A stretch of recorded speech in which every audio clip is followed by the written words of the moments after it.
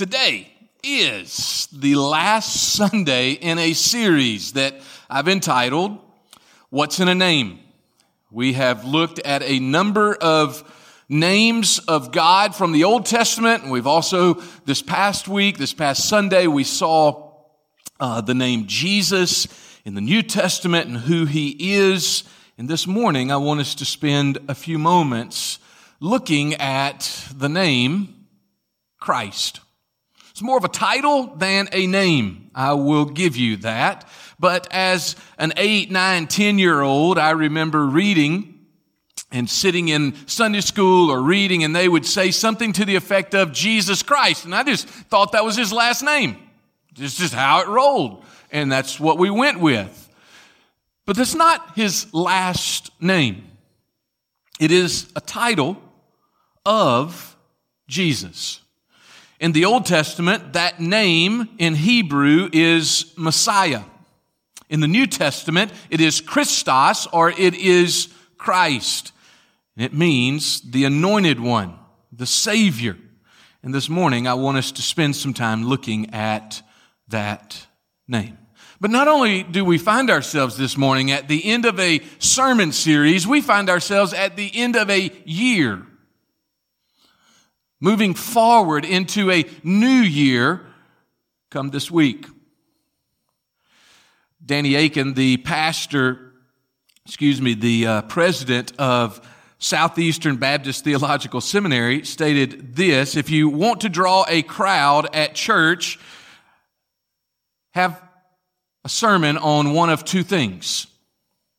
Have a sermon either on sex or have a sermon on the end times, and you will draw a crowd. I would add to that, have a gospel singing, and you will draw a crowd. So there's three things. But then he states this: if you want to draw a big crowd, speak on sex in the end times. Then you'll have a big crowd. This morning, we're not going to speak on sex, other than what was just stated. But we are going to speak on the end times, because that is where we find the Christ. The Christ. Where is He at this moment? What is He doing now, and what is He doing for all time? If you have a copy of God's Word, we are going to start this morning in Matthew chapter 16. And we will work our way to Revelation chapter 21. Matthew chapter 16, verse 13, we find a discussion, a conversation between Jesus and His disciples, Jesus and His followers, as they are about to go into a city called Caesarea Philippi. So 2 points this morning. The first is this: the focus of this conversation is for all to know who He is. The focus of this conversation that is happening in Matthew's gospel between Jesus and His disciples is so that all would know who He is. Listen to these words as Matthew records it. Now, when Jesus came into the district of Caesarea Philippi, He asked His disciples, "Who do people say that the Son of Man is?" And they said, "Some say John the Baptist, others say Elijah, and others Jeremiah or one of the prophets." And Jesus said to them, "But who do you say that I am?" Simon Peter replied, "You are the Christ, the Son of the living God." Let's pray. Heavenly Father, in this moment, as our focus is looking at the Christ, God, would You allow whatever distractions there are in our lives just to stop, just to pause, so that our attention would be on You. You have done so much We have celebrated your Son coming. So thankful that it's not just about getting Him here, that you came. You sent Him. But about what you did here, Jesus. Why you came. May we focus on who you are right now. And who you will be forever and ever. God, I pray that it would change how we live today, how I live this week, because I see you as you are right now. Father, I pray that you would meet with us, that you would speak through this word, your word, and draw us close to you in Christ's name. Amen. The focus of this conversation that Jesus is having with His followers is for all to know who He is. Before you and I can get to that end of this conversation and understanding who Jesus is, may we not just step over the beginning of this conversation. The beginning of this passage in Matthew's gospel there in chapter 16 is this. Now, when Jesus came into the district of Caesarea Philippi, the setting of this situation does not need to be overlooked by any of us this morning. For us to understand the magnitude of the moment, the reason that Jesus even begins the conversation is because of where they are. You're like, I've never heard of Caesarea Philippi. May never go to Caesarea Philippi. Okay, but you still need to understand the context of the conversation.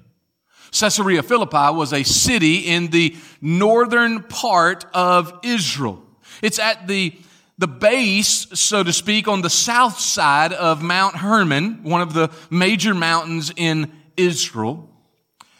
And it was created, Caesarea Philippi was created by Julius Caesar so that everyone there would worship him. You know, today we have cities in our nation, maybe even regions of our nation that are known for things. Maybe they're business hubs or they're tech hubs. And we're known for things. And this city was known. It was known for a place of luxury. It was known as a place of rest. It was known as a getaway spot. And that's exactly one of the reasons why they're going there. But everyone there, if you walk the streets of Caesarea Philippi, you would see the face of Julius Caesar, because this one Caesar placed it here, Caesarea Philippi, so everyone would know him in his life, would worship him in his life, and would know and worship him even after he passed. And as they're walking in, Jesus starts a conversation. Who do people say that I am?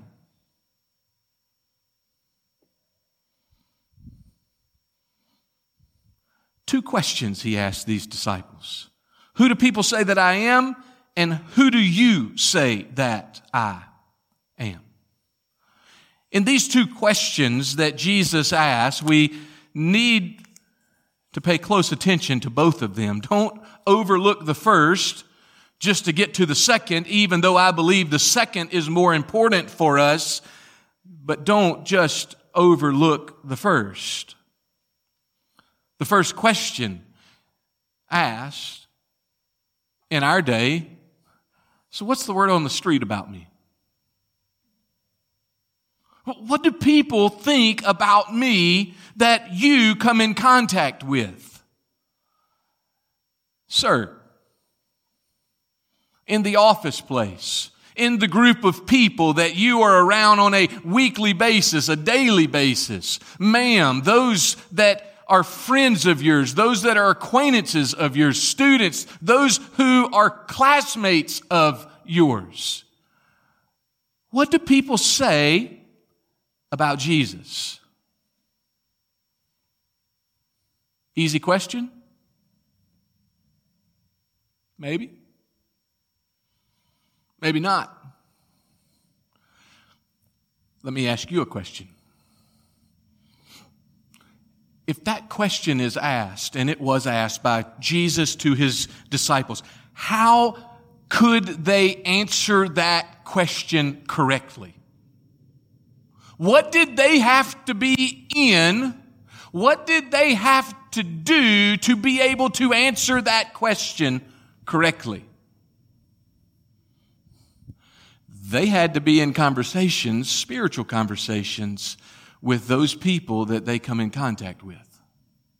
They had to be hearing, they had to be talking, they had to be asking those that they came in contact with on a regular basis. Those that they stood in line with at the mart.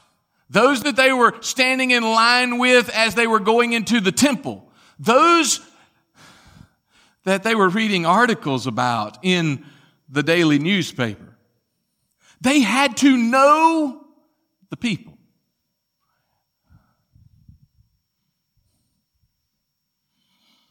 Question for us today. What's the word on the street in Hernando about Jesus? What's the word in your business about Jesus? What's the word in your neighborhood about Jesus? What's the word in our culture about Jesus? If Jesus were to ask us these questions, this question, how could we answer it? When was the last time that you and I had a spiritual conversation with someone in the public arena to see what they would say about Jesus? I've told you this before.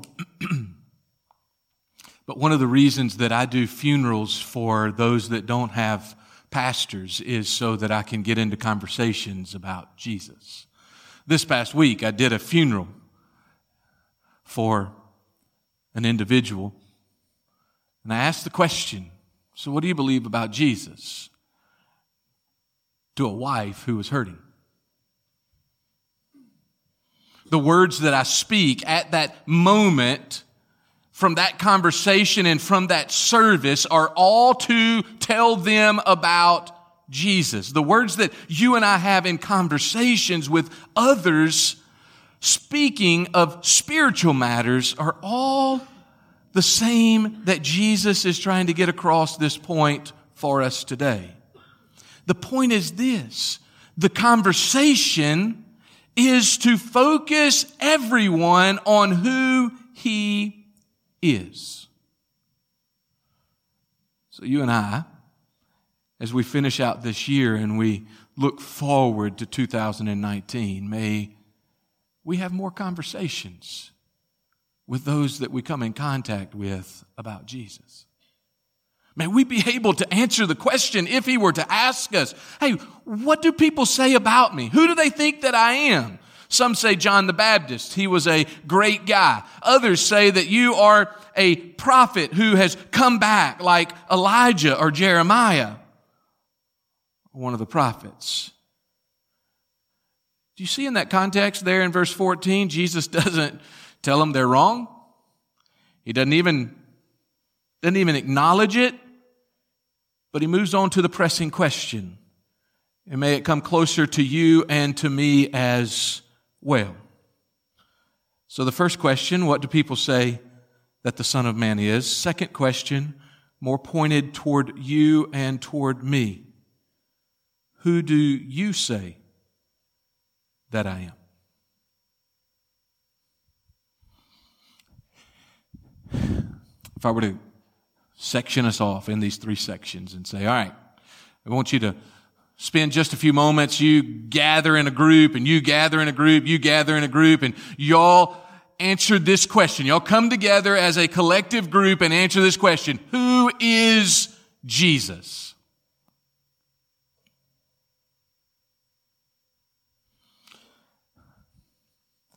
We would probably all three of the sections come with something similar. We probably would. For those of us who have sat in a church, growing up in a church, for those of us who have read this once, twice, numerous times, gone through it a number of different times through our lives. But don't miss the magnitude of the moment. Jesus asked 12 men who have been living with him, who have been walking with him, who have said, hey, you are our rabbi, you are our teacher, we are your followers. And Jesus asked a pointed question. Who do you say that I am? And don't we love Simon Peter? So often when Simon Peter opens his mouth, he inserts his foot, and the only time that he doesn't have his right foot in his mouth is when he has moved to his left foot and chews on it for a while. But in this moment, Simon opens his mouth and he replies, there's no space between the question and the answer. Immediately, you are the Christ, the Son of the living God.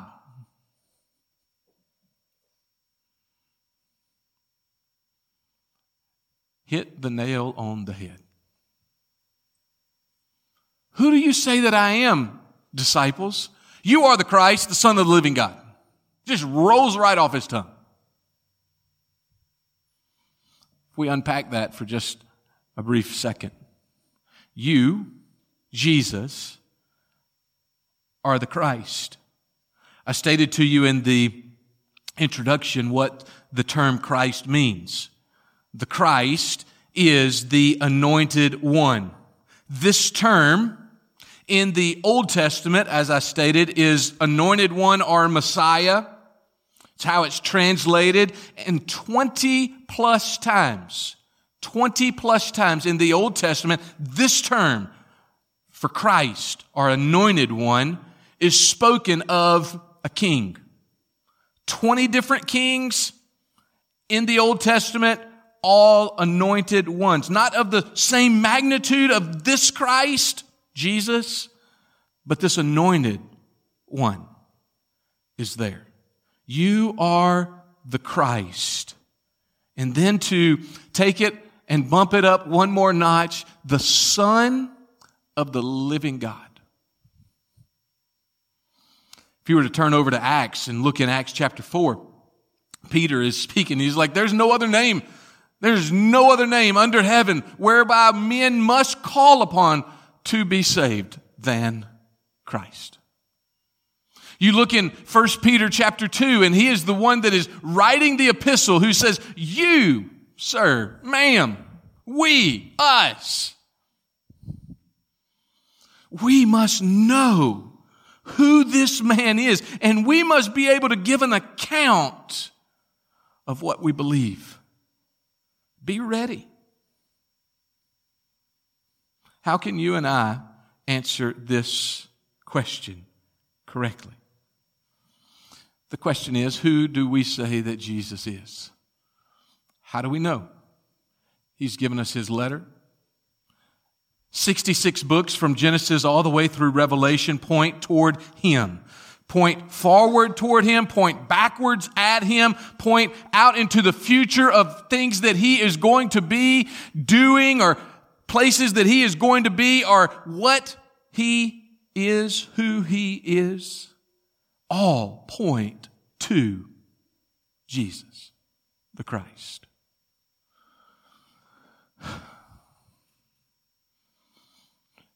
So what do we do when we hear these words of questions? Who do people say that I am? Who do you say that I am?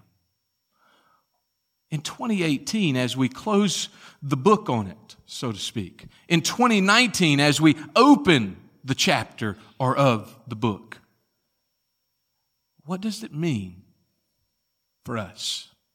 I wrote down a couple of things. First, I believe that these two questions challenge us here.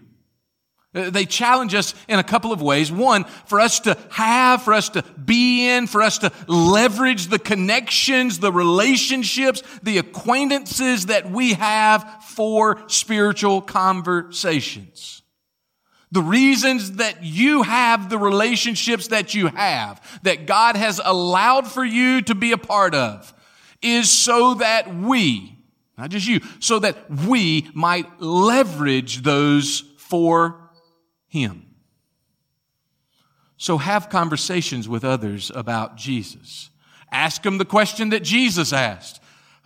What do people say about me? What do you think about Jesus?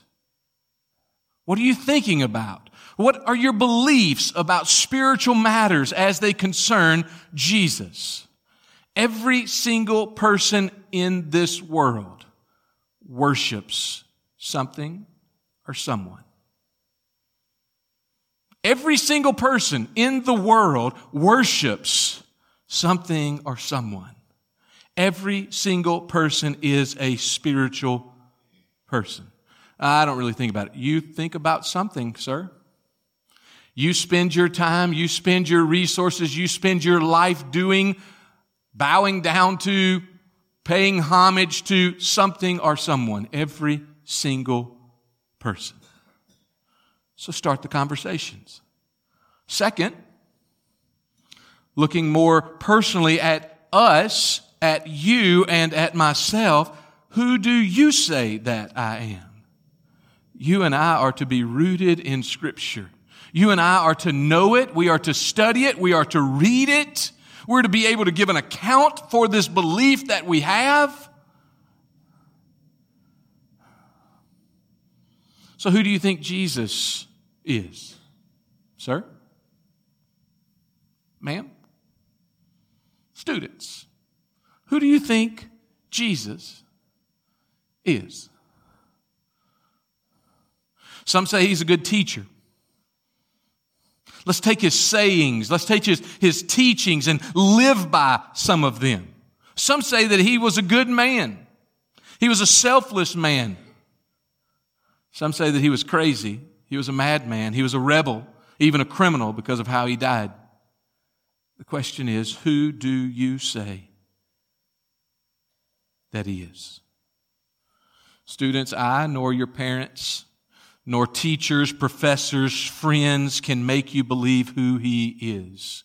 Sir, I nor the man on the television, the woman on the television, the preacher down the street, we cannot make you believe this or that. Or if we do make you believe this or that, the next person down the line can also make you believe that or this. The question is, who do you say that I am? And Peter got it right. You are the Christ, the Son of the living God. So, sir, today, ma'am, today, find out who He is. Spend time with Him to find out who He is. If you don't know who He is, start in the Gospel of John. In the beginning was the Word, and the Word was with God, and the Word was God. All things have been created by Him, for Him, through Him. Nothing was made without Him.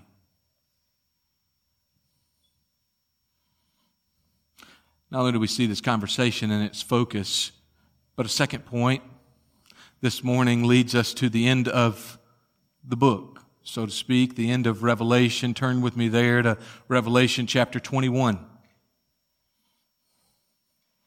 And I want to read for us a few verses out of Revelation chapter 21 and also Revelation chapter 5, and I will close. The second point is this: the King is on His throne now and forevermore. the Anointed One, the Christ. If we're asking what's in a name, it's that He is King. And what's He doing at this moment? This Anointed One is on His throne now in the midst of our chaos. He's on the throne now and also forevermore. Revelation chapter 21, I believe I start in verse number 5. On the screen, it states this: "And He who is seated on the throne said, Behold, I am making all things new. Also, He said, Write this down, for these words are trustworthy and true. And He said to me, It is done." Very similar to what He said on the cross, right? It is finished. Here He says, it is done. I am the Alpha and the Omega, the beginning and the end. To the thirsty I will give from the spring of the water of life without payment. The one who conquers will have this heritage, and I will be his God, and he will be my son. But listen to the warning. But as for the cowardly, as for the faithless, the detestable, as for murderers, the sexually immoral, sorcerers, idolaters, and all liars, their portion will be in the lake that burns with fire and sulfur, which is the second death.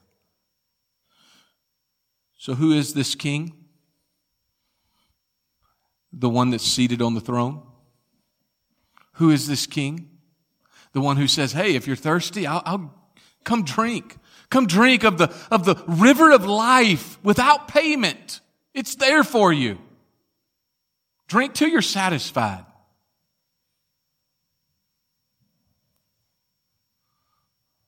Who is this king? The one who will not allow murderers, the one who will not allow the sexually immoral, sorcerers, and I love the qualifier, all liars, to be in front of him. You know, as I read that this week, I started thinking about those points. The cowardly. It's the first one in the list. The cowardly, the faithless, the detestable, murderers, sexually immoral, sorcerers, idolaters, liars, all liars. Started looking at those names, those words, and I started thinking of myself. Maybe you find yourself here. It's a big group of people.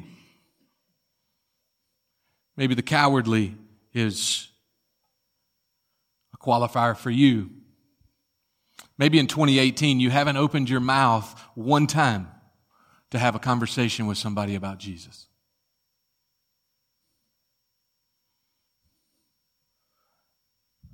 "11 months and 30 days, 0 conversations about Jesus." Maybe you find yourself in this list as the faithless, one who has no faith, one who does not believe. If that is where you are, ma'am, if that is where you are, sir, then understand you are in this verse, and the outcome of your life is away from Him, which is the second death. It is hell, and it is forever and ever. And then as I read this over and over again, I was reminded of what Paul wrote. Paul wrote a number of times in the letters that he wrote. I know that it's in the letters to the folks at Corinth. I believe it's in the letter to the folks at Galatia, possibly even to that at Ephesus, where he says, he writes a list similar to this, and then he says this phrase, "Such were some of you." Such were You, Brian, you were cowardly at one time, numerous times. You were faithless. You were detestable. You were a murderer. You're like, well, who did you murder, Brian? Well, if you look at the definition that Jesus gave in the Sermon on the Mount, those that I'm angry at. You ever been angry at anybody? Probably there's multiple people in this room I know for sure that have been angry at me. They live in my house.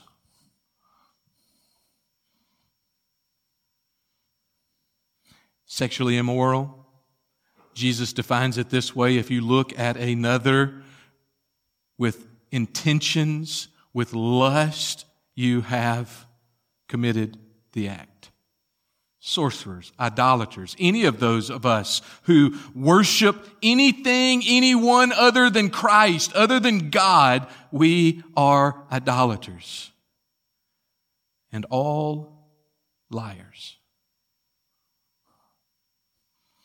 When you were a toddler, when you were a 4 and 5-year-old, nobody had to teach you to lie. It just was in you.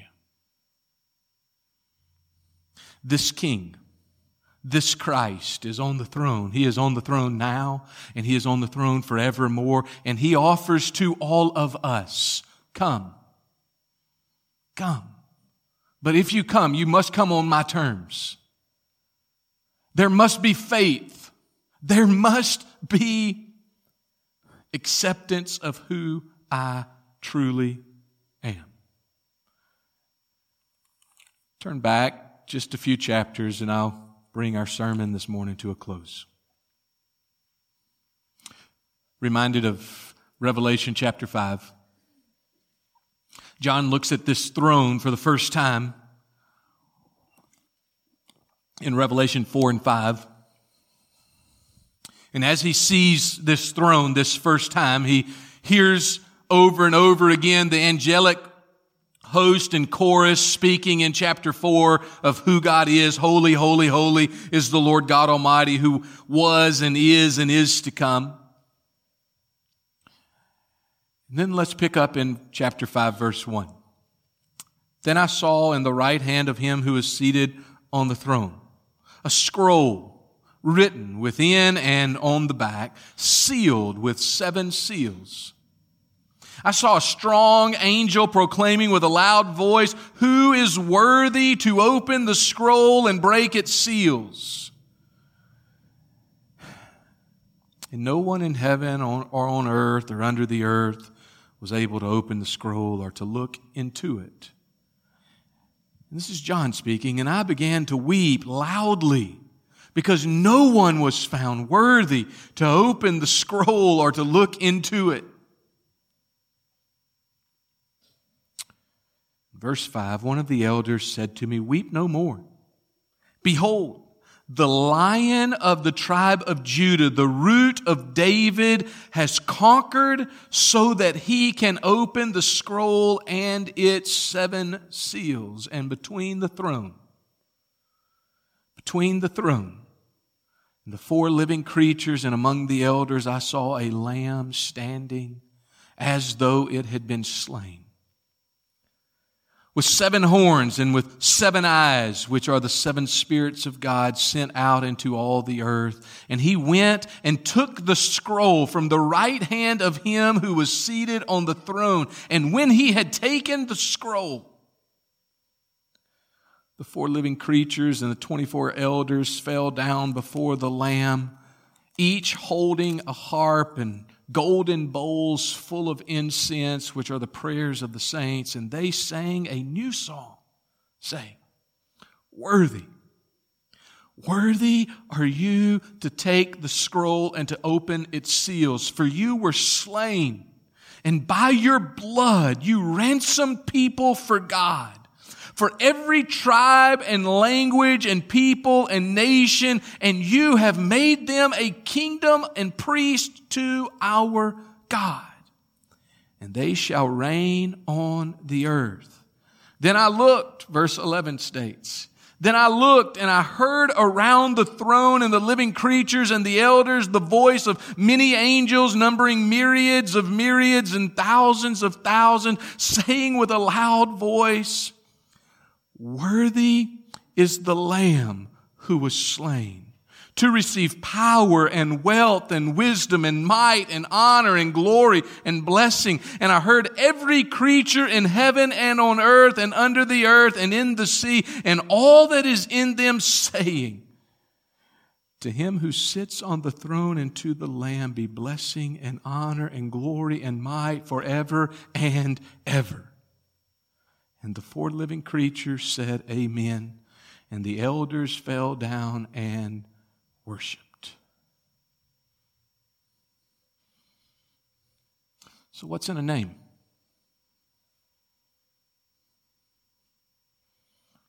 Everything. The Christ, the Anointed One, the Messiah, the Savior of the world, the Lamb who was slain. What's in a name? The only one who can and would pay for your sin, my sin. You and I are so in need of a Savior. You and I have Him right in our grasp too. He is right here. He is right here, right now for you. What's in a name? As you and I close out the year, maybe it was a great year spiritually. May 2019 be even better. May this week be even better. May today be even better. Maybe it was a terrible year. Maybe it was a terrible month, a terrible week, a terrible day. May your focus, whether great or atrocious, may our focus either continue or start to continue to be on Him. What's in a name? The one who is willing to save you. The one who died, was buried, 3 days later, rose from the dead, and lives so that you too might live. Father, I bow. I bow at your name. Father, I pause again to focus on you.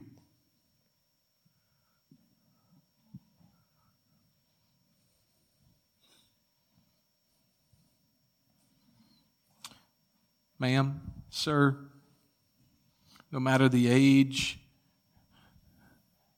right now, may you focus on Him. I know that I stated we'd talk about the end times, and I gave you a couple of passages of what's happening in the end, but it's happening right now. Those things are happening right now. Why? Because He is on the throne. And every tongue, yours and mine, Father, I know every single one of us, we will proclaim, Jesus, you are the Christ, the Son of the living God. Father, I pray for these in this room. God, that we would proclaim it now so that we might spend eternity with you. Not just to get in the door, not just to walk through those gates, but Father, to be in your presence forever.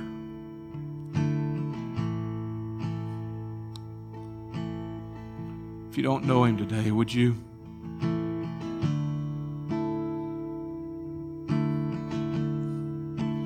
just take a moment and pray? If you don't know Him, would you just take a moment and pray right where you are? We're going to stand and we're going to sing.